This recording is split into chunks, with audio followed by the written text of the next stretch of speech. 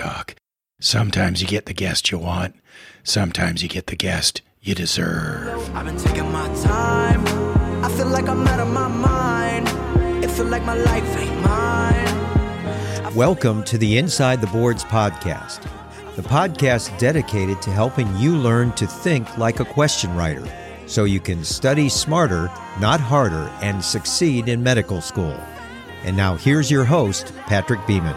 All right, I am Patrick Beeman.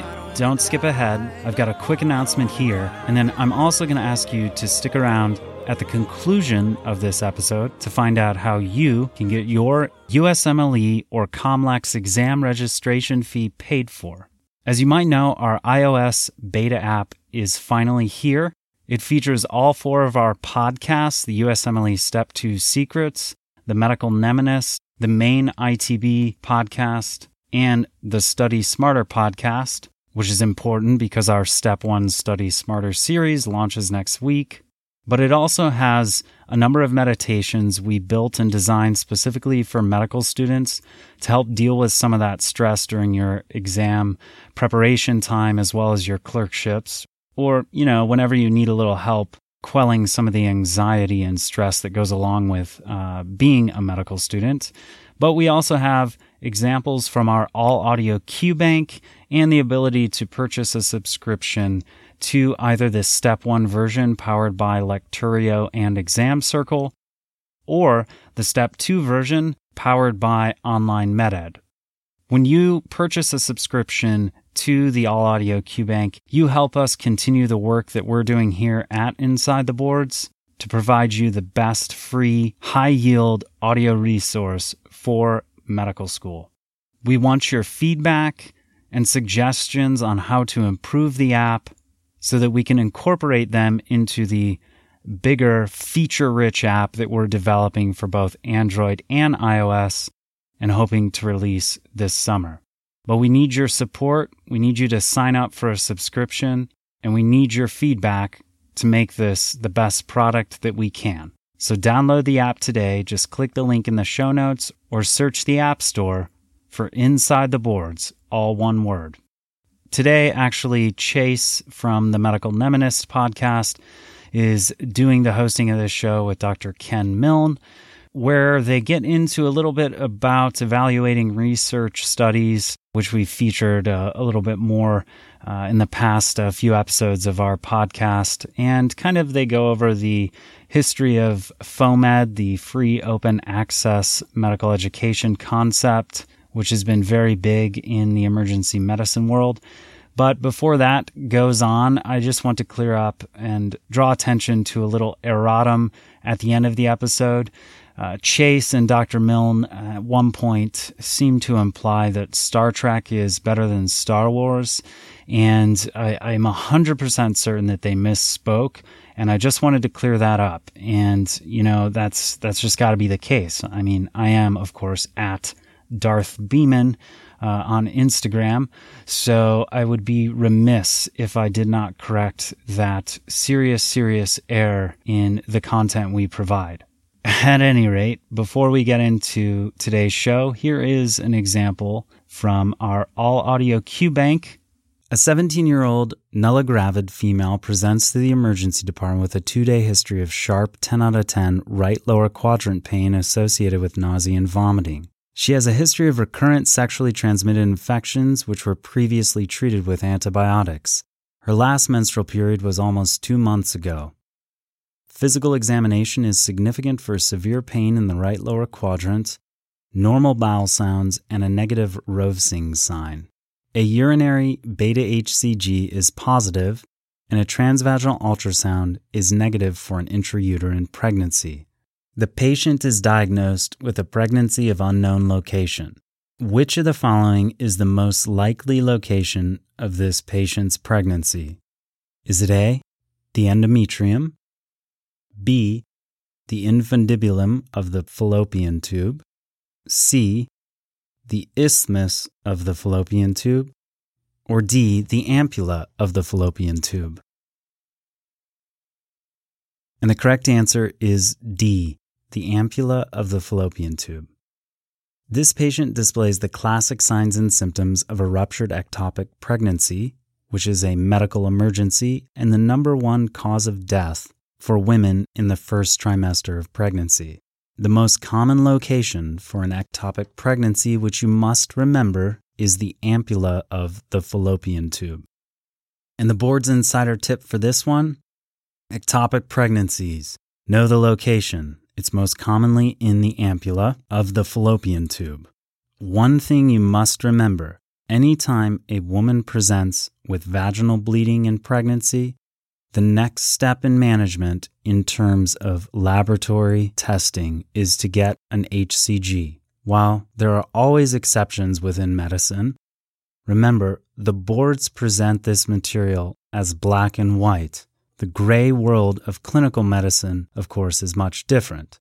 For your purposes in studying for the exams, a negative pregnancy test or urine HCG effectively rules out an ectopic pregnancy.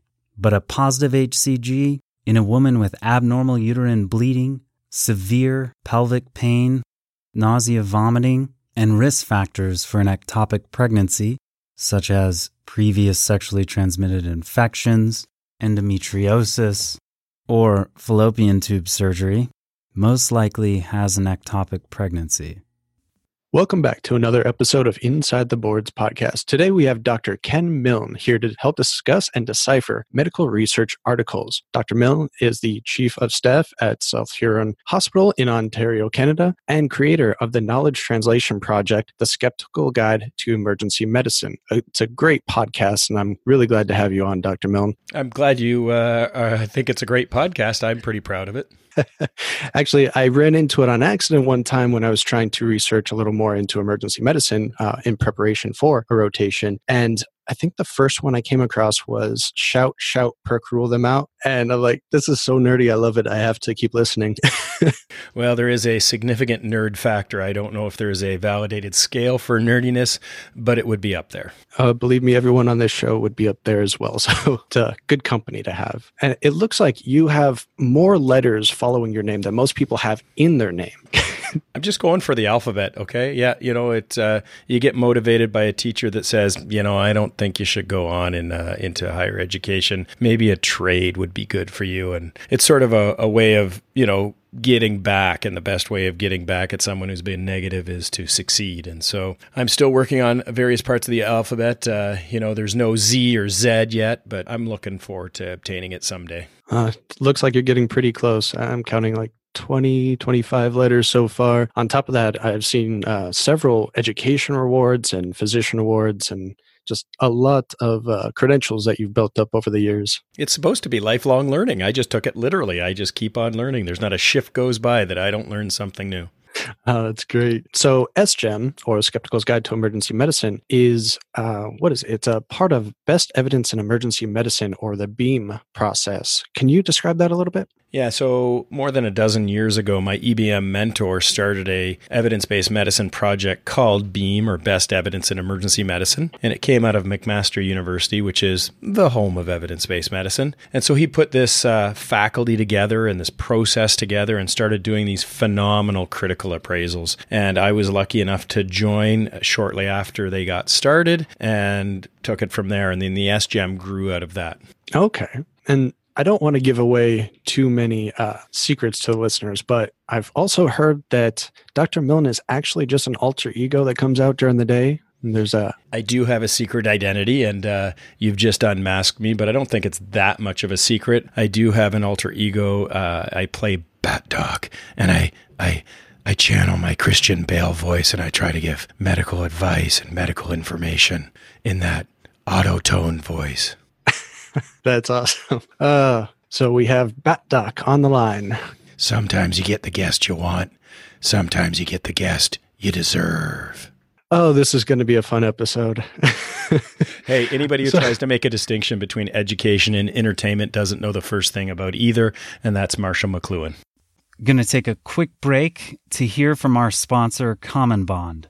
We have Pete Wiley here from Common Bond. He is the Vice President of Student Lending First off, Pete, thanks for taking the time to do this and offer a little bit of information about what you guys are doing. But more so than that, thank you for supporting Inside the Boards. Well, it's my pleasure, and thanks for having me. So I met a few people from your team at the AMSA conference just last month, and they got me with the proposition that you guys are able to beat the federal Grad Plus loans interest rate. Tell me about that. Sure. So, Common Bond's a financial technology leader, and we actually got started lending to business students and have used that experience to design products for medical and dental students that also have interest savings by offering a lower interest rate than the Grad Plus loan, and even in some cases, the Stafford loan, because we've looked into our own data from working with doctors and dentists and seeing the great outcomes that they have to make really strong cases to the investment community that this is a really strong potential pool of customers that deserves a better rate than the kind of one-size-fits-all government program where anyone, regardless of course of study, gets that same high interest rate. Totally. And I will say I was military, so I don't have a lot in the way of student loans, but also it comes to saving money, like you said. My wife, she is a fellow now, and her student loan debt is like about twice as much as our home costs, which to me is absolutely crazy. So I guess my question to you would be, can the loan product that you offer, can it replace entirely student loans you'd get from the government?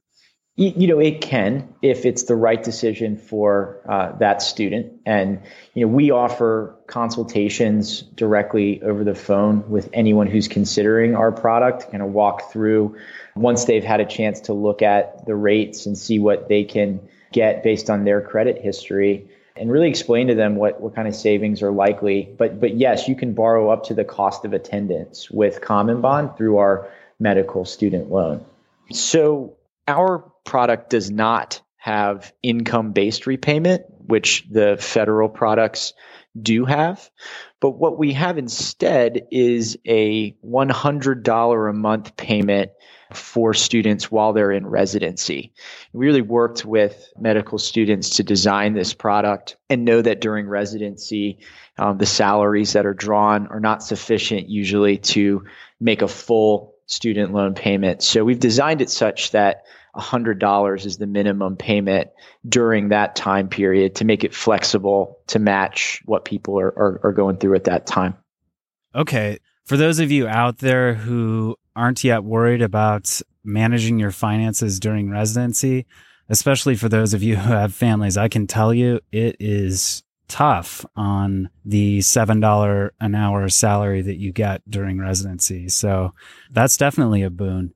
Well, Pete, thank you so much. Go to commonbond.co/ITB to learn more. As I've said before, when you support ITB's sponsors, you support ITB. So please go check out Common Bond. And now let's get back to the interview. So as far as you've discussed why you started SGEM and being a part of Beam, but I had a specific question about why foam seems to be so popular in emergency medicine more so than a lot of other specialties. Emergency medicine tends to be early adopters. And when the idea of FOAMed, or free open access to medical education, came out in 2012 by a few Australians drinking some beer in Ireland, and I believe it was Guinness, but I can't verify that. And they were trying to rebrand or reframe the whole idea of social media, because social media comes with a lot of baggage. And they felt that if they rebranded it to free open access to medical education, and again, I don't know what inspired them, but it may have been a few pints, that FOAMed was born. And since they were emergency medicine and critical care docs, it spread very quickly from there. And if you think about it, the stereotype of a typical emergency medicine physician is squirrel,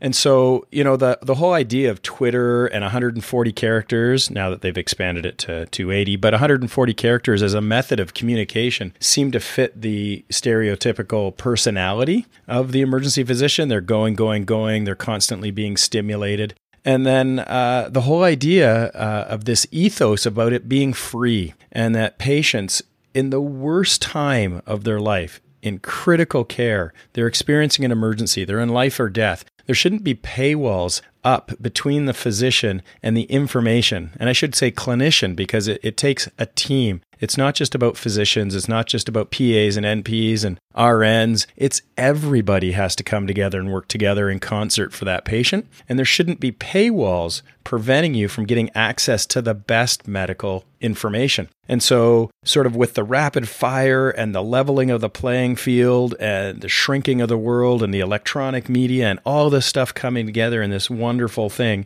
the lack of paywalls so that patients get the best care based on the best evidence. And it really resonated with me, and my project started actually in September of that year. I was formulating it through the summer, and boom, we just seemed to have some synchronicity. And I came out at the same time with my Skeptic's Guide to Emergency Medicine. Wow. Yeah, I definitely agree. Those paywalls can be quite a hindrance, and you're just adding more uncertainty to the profession and more trouble, more expense, and that's not good patient care. Now, correct me if I'm wrong, but is medical school free? Oh, far from it. Yeah. And so, you guys are graduating with phenomenal, like I could say huge, but your guys are getting huge debts now. And it's just unbelievable. And tend to say, okay, and on top of that, for your continuing medical education, we'll throw up all these paywalls. You have to subscribe to these really expensive journals that come in the mail. I mean, it's just, we need to remove that, and we need to cut that knowledge translation window down from over 10 years to less than 1 year by having free open access to medical education. Yeah, I guess that's why things like Sci-Hub have popped up over the years to give free journal access, but that's a whole nother topic. So in SGEM, there are a few steps that you seem to follow through every episode with every article that you review. And I was hoping to briefly go over some of those and sort of give the step-by-steps for students to follow when they're assessing their own research articles or reading for studies for clinical advice. I suppose the first thing to start with would be the PICO. I don't think it is. No, okay. I think the first thing to think about is what music from the 1980s will go with this topic and really resonate with the audience. Because, I mean, and this week's episode was on giving naloxone to suspected opioid overdoses. So it was, wake me up before you go, 'cause I'm not planning on going solo. And as you can see, I can't sing, but boy, that 80s catalog, that canon is embedded. And why can I remember every lyric from every 80s song, but I can't remember the 11 diagnostic criteria for systemic lupus? It's just one of those quirks. So yeah, people ask me, do you start with the music? The answer, I just want to clear this up, okay, Chase? No. What I pick is the topic. In fact, the paper comes first, and then the music just flows from there. You do have a great selection from the episodes that I've heard so far. Well, we have 7 seasons on Spotify, and I got a nice little tweet the other day from a pediatric surgeon in the UK who said this morning for his playlist in his OR was SGEM Season 5, and I'm like, oh my God. It's just hilarious. Yes. So there is a 5-step process, go figure, that I've put together. My daughter actually the other day said, Dad, you could always count to 6 by including your other hand. But I like 5 because, I can count to it on one hand. So yeah, there's a 5-step process, and you mentioned the PICO, and that's sort of a generalized away approach to take it. We typically start with the PICO, as you mentioned, and that stands for Population, Intervention, Control, or Comparator, or Outcome. And that helps you frame your question. So if you've got a clinical question like, what's the best medication for Bell's palsy, as an example, you say, okay, what population am I really concerned about? Well, I'm thinking about middle-aged person with Bell's palsy. And then you're thinking about, okay, what's the intervention? If I'm looking for it, I want to know, should I be using antivirals in Bell's palsy? And what do I compare that to? Do I compare it to an active comparator? Do I compare it to some placebo? And then what's the outcome? Is it some special validated score that has patient-oriented outcomes like, I don't know, does my face work? Or is it just, combien de spots on my face? Like, you started off with this vesicular eruption and you had 12 spots, but it was statistically lower to 12.2 spots after treating with antiviral. So things like that. So you've got to frame your question with a PICO. That's step one. Okay. So after the question is framed, you have your tools, your outcome performances. What would be the next step? So step two is actually to go out and find it. You've got to go out and search for that literature and find the evidence to answer that question that you framed with a PICO. And finding that evidence, there are various search strategies. I've seen it in action. I've seen students lift up this small device and go, Siri, do antivirals work for Bell's palsy? But there are other more advanced search strategies that you could employ. So coming from the school I did, research was very, very minimally explored during our basic science courses. And I don't think PICO is even mentioned until maybe the last semester. And really after that, you're kind of left on your own. So anyone in a graduate level degree has performed some sort of literature review at some point. But then once you start finding research that has conflicting results, or you're not really sure how to assess the strength of it, I guess that would be one of your next steps? Yeah. So once you've done a good search, and how do you search for the evidence? I'll give you a little tidbit here. This is you and I, right? Just you and me? Mm-hmm. Right? Okay, good. So you can go to a website called Trip Database, and Trip Database is a great search engine. So you can search for available evidence, and it searches secondary level evidence. And that actually gets to step 3 about the hierarchy of evidence. But if you go to Trip Database, it's better than just doing a Dr. Google search. It's better than Google Scholar. It's better than PubMed. It actually filters it for you using that hierarchy that has been published on the pyramid for evidence-based medicine. But step 3 is then, once you find the evidence, how do you know which is the least biased? Because that's what you want. You want the highest form of evidence. And when I say the word bias, I'm not talking about randomness. I'm not talking about noise in the system. I'm talking about things that systematically move you away from the truth. You want to get as close to the truth as possible in science, but bias pushes you away. And so you can look at that hierarchy and, there's that lowest form of evidence. Yeah, Ken told me to do it this way on shift.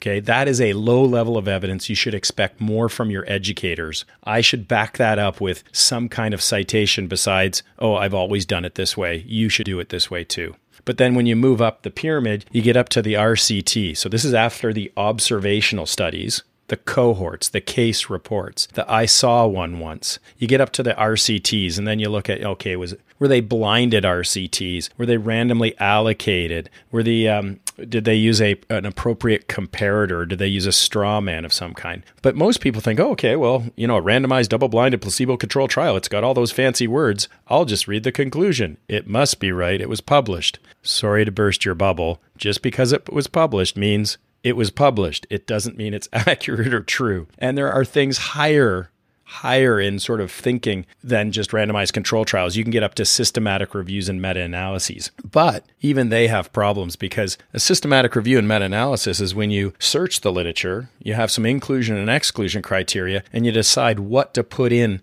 to this. Let's say you're baking a pie, and it's like, I need this really good sugar and this high-end flour and this wonderful cream, and then I'm going to put in a cow pie.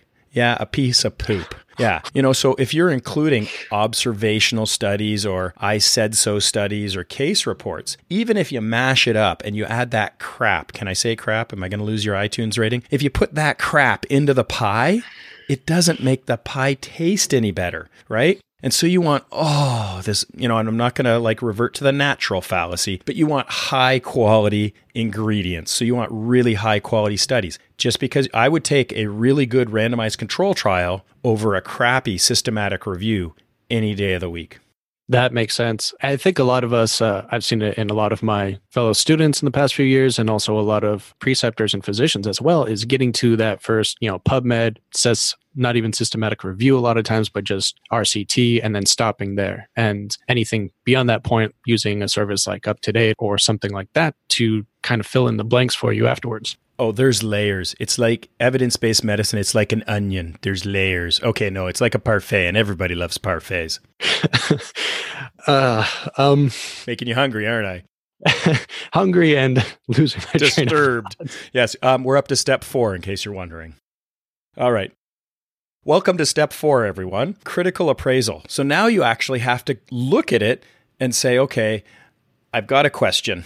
I've searched for the available literature. I've tried to find what I think would be the best literature on this topic. Now I'm actually going to have to look at that piece of paper, that systematic review, that randomized control trial, or that observational study, because sometimes the best evidence is going to be weak evidence for a variety of reasons. One being you can't possibly do a randomized control trial on things involving harm. So you've got to critically appraise it. And how do you do that? There are some great checklists. Beam created a great checklist. There's the Center for Evidence-Based Medicine, where I did a mini fellowship and got the SGEM started. That's over at Oxford. And I'm not going, oh, that's from Oxford. I'm just saying they've got a great clinical checklist there. And so they're available online. I've sort of SGEMinized. Can I say SGEMinized? I don't know. SGEM'd it. You just made it. The Beam. I'm just making up words here. I did a one from the Beam group and then spun it into the SGEM and modified it a bit. So there are these critical checklists that you can have for all different types of studies, for observational studies, randomized control trials, but whether they're diagnostic, therapeutic, clinical decision instruments, various things like that. And you can go, oh, is this focused on patients that I'm concerned about? No, these were outpatient neurology clinics. I'm an emergency physician. There might be some difference between the patients that get referred to an outpatient neurology clinic and everybody who shows up in the emergency department with those chief complaints. You have to go through this quality checklist, and that can help guide your critical appraisal. And it's great just with repetition to train you how to do that, and you can get good at it. So these can be found on the SGEM site, and we can link them in the show notes as well. Absolutely, yeah. The episode for that one was from Star Trek: The Next Generation, and of course I photoshopped my EBM mentor's face onto Captain Picard, and it was "Make it so," because I felt like his number one. I was number one. Make it so I was his prodigy or his mentee. So the quality checklist, there are several different ones for the different types of studies, I assume. Yeah. So each different type of study, whether it be an observational study, diagnostic study, randomized control trial, therapeutic study, clinical decision instrument, systematic review, meta-analysis, there's multiple ones, yes. That would be a great tool to use during school. Just get some practice in that, sort of like when you're learning how to do a history and physical, you have a certain pattern that you follow, you do it enough times and it sticks better, and you can use it from then on. Holy crap, that guy's good at doing a cranial nerve exam. He didn't just walk in and go, oh, there's a paper and I'm going to critically appraise it and I'm going to be good at it. That person actually drilled down and repeat, and practiced correctly over and over again. And that's what it takes. So we're on to step 5. Yes, we've arrived at 5. And step 5 is where you reflect back. It's where you take a step back and you say, is this going to change my practice? How does this one paper, how do I incorporate it into my knowledge overall and then clinically apply it? And we're talking about evidence-based medicine here, right? And evidence-based medicine is more than just the literature. You have to now look at the literature. We've been talking about the literature. We've been talking about how to evaluate the literature with checklists and some of the biases. But now you actually have to say, okay, well, here's the literature. Here's my clinical experience. And that's a key component to evidence-based medicine. And so you need to think about how to incorporate that into your practice, whether you should or not. It informs your care. It doesn't dictate your care. It's not thou shalt do this based on this one paper. You've got to bring your own clinical judgment and expertise into it. And then you've actually got to talk to a patient. I know that's a radical idea in the age of electronic health records. You mean I have to talk to someone and touch them? Yes. And you should involve them in shared decision making. And that's the third key component to evidence-based medicine is the patient's values and expectations. And if you don't know what they value, how can you deliver great evidence-based care? So the 5 steps to review are: you get your PICO, you search for the best evidence, you find the least biased, you critically appraise it, and then you go, should I be using this? Is this practice changing or practice affirming? Perfect. Great summation. Thank you. Are there any other resources that you would recommend for students? I know we've talked about the SGEM website. Obviously, there's a lot of good, useful information on there, your podcast. anything else that you would like to share? So I do have a link on the podcast for additional resources, and we can give that to your listeners as well, because it'll list things like books I like to read, evidence-based medicine websites, FOAMed websites, those types of things. But if I could give one piece of advice to your listeners, it would be to learn how to be a skeptical, critical thinker just in general. And the Skeptic's Guide to the Universe, and you may notice some similarities in the name because that's what inspired the name to my knowledge translation program. So the Skeptic's Guide to the Universe is a general science podcast talking about science and skepticism and critical thinking. And the SGU just put out a book this year. It is fantastic. And I actually interviewed the lead author, Dr. Steven Novella, who is a Yale neurologist, and he was on my show a few weeks ago. And we can provide that link. But this book, I think it should be core content on learning how to think critically and skeptically and evaluate claims. It's just fantastic. Perfect. We'll definitely add those in. So I do have one last question for you. Star Trek or Star Wars? Star Trek. I knew the answer. I just wanted to see how the main host has a fit now. Yeah, no, I identify more with Star Trek than Star Wars. They're both excellent science fiction, but I really identified with Captain Kirk because that was my generation growing up, and that was one of my heroes. And then Picard is a much better captain, but a much better actor, as a Shakespearean sort of thing. But William Shatner was also Shakespearean, and he's Canadian, so my heart goes out to him as the original Captain Kirk. And what a great entertainer!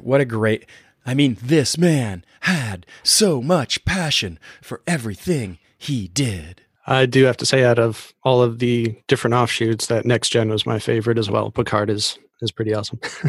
So, Dr. Milne, any parting words? Yeah, so don't panic. You didn't learn medicine overnight. You won't learn critical appraisal overnight. Critical appraisal takes time and practice, but the final advice is the advice I give at the end of my show. Be skeptical of anything you learn, even if you learned it from me. Dr. Ken Milne, Skeptical Guide to Emergency Medicine Podcast, Skeptic's Guide, I apologize. Thank you so much for your time today. Oh, this was a pleasure. I love doing this stuff. Social media has shrunk the world, and this is part of it, getting to meet new people and make new FOAMed friends. It is great, and I know the audience will really enjoy the material you've covered and the material that we'll link in the show notes. All right, that is all for today. Just a reminder, our Step 1 Study Smarter series launches this week. You can go over to that channel and hear an episode with some detailed plans on what we're going to end up covering to help you, score a few extra points on your Step 1 exam. But before we conclude for today, how would you like to get your USMLE or COMLAX exam registration fee paid for? Of course you would, right? So we are launching what I think is a very cool contest. Actually, 3 contests. So let me explain this a bit to you. We need your help telling the world about Inside the Boards. And we also want to do our part to support your well-being while in med school. So if you complete certain actions, you will get points or entries for each of these contests. So at the end of each month, we're giving away prizes like 1-year subscriptions to our All Audio QBank, various MedEd books and resources, other ITB All Audio QBank subscriptions. And for the top 3 earners or winners for each month's contest, those individuals will be entered into a random drawing to win the grand prize, which is reimbursement for your USMLE or COMLAX exam registration fee. You've got to be a currently enrolled medical student and submit proof thereto in order to be eligible. But that's pretty sweet, right? So thanks to Physician Loans for helping us with that. So what are the things that you do or can do to get entries for the contest? All the details are in the link within our show notes, and we'll be putting up a link on our homepage at InsideTheBoards.com as well. But you will earn entries for doing things like leaving a review of our podcasts, sharing different episodes on social media, and what I think is a really good idea to help us build community and encourage healthy living and work-life balance, we're going to give you entries for basically just doing stuff you do in life, but doing it with intention. That being said, post a photo of you doing things that promote work-life balance, like walking your dog, or exercising, reading a book that is not first aid, listening to music, spending time with your kids. Snap a photo, post it to your Instagram story, tag @InsideTheBoards, and use the hashtag #ListenLearnLive. You'll earn additional entries. I'll throw an example up on our Instagram page for what exactly we're looking for. And there's a whole bunch of different things you can do. So click the link in the show notes, enter the contest, get your exam fee paid for, or win other cool prizes. Help us build some community and encourage one another regardless of whatever stage you're at within the medical education process. And of course, help us continue to grow and develop this platform so that we can serve you better. At least that's my goal. That's it. Have a good week. I just want to thank Chris Zaru and Logic for letting us use the track 1-800-273-8255 off Logic's 2017 album, Everybody.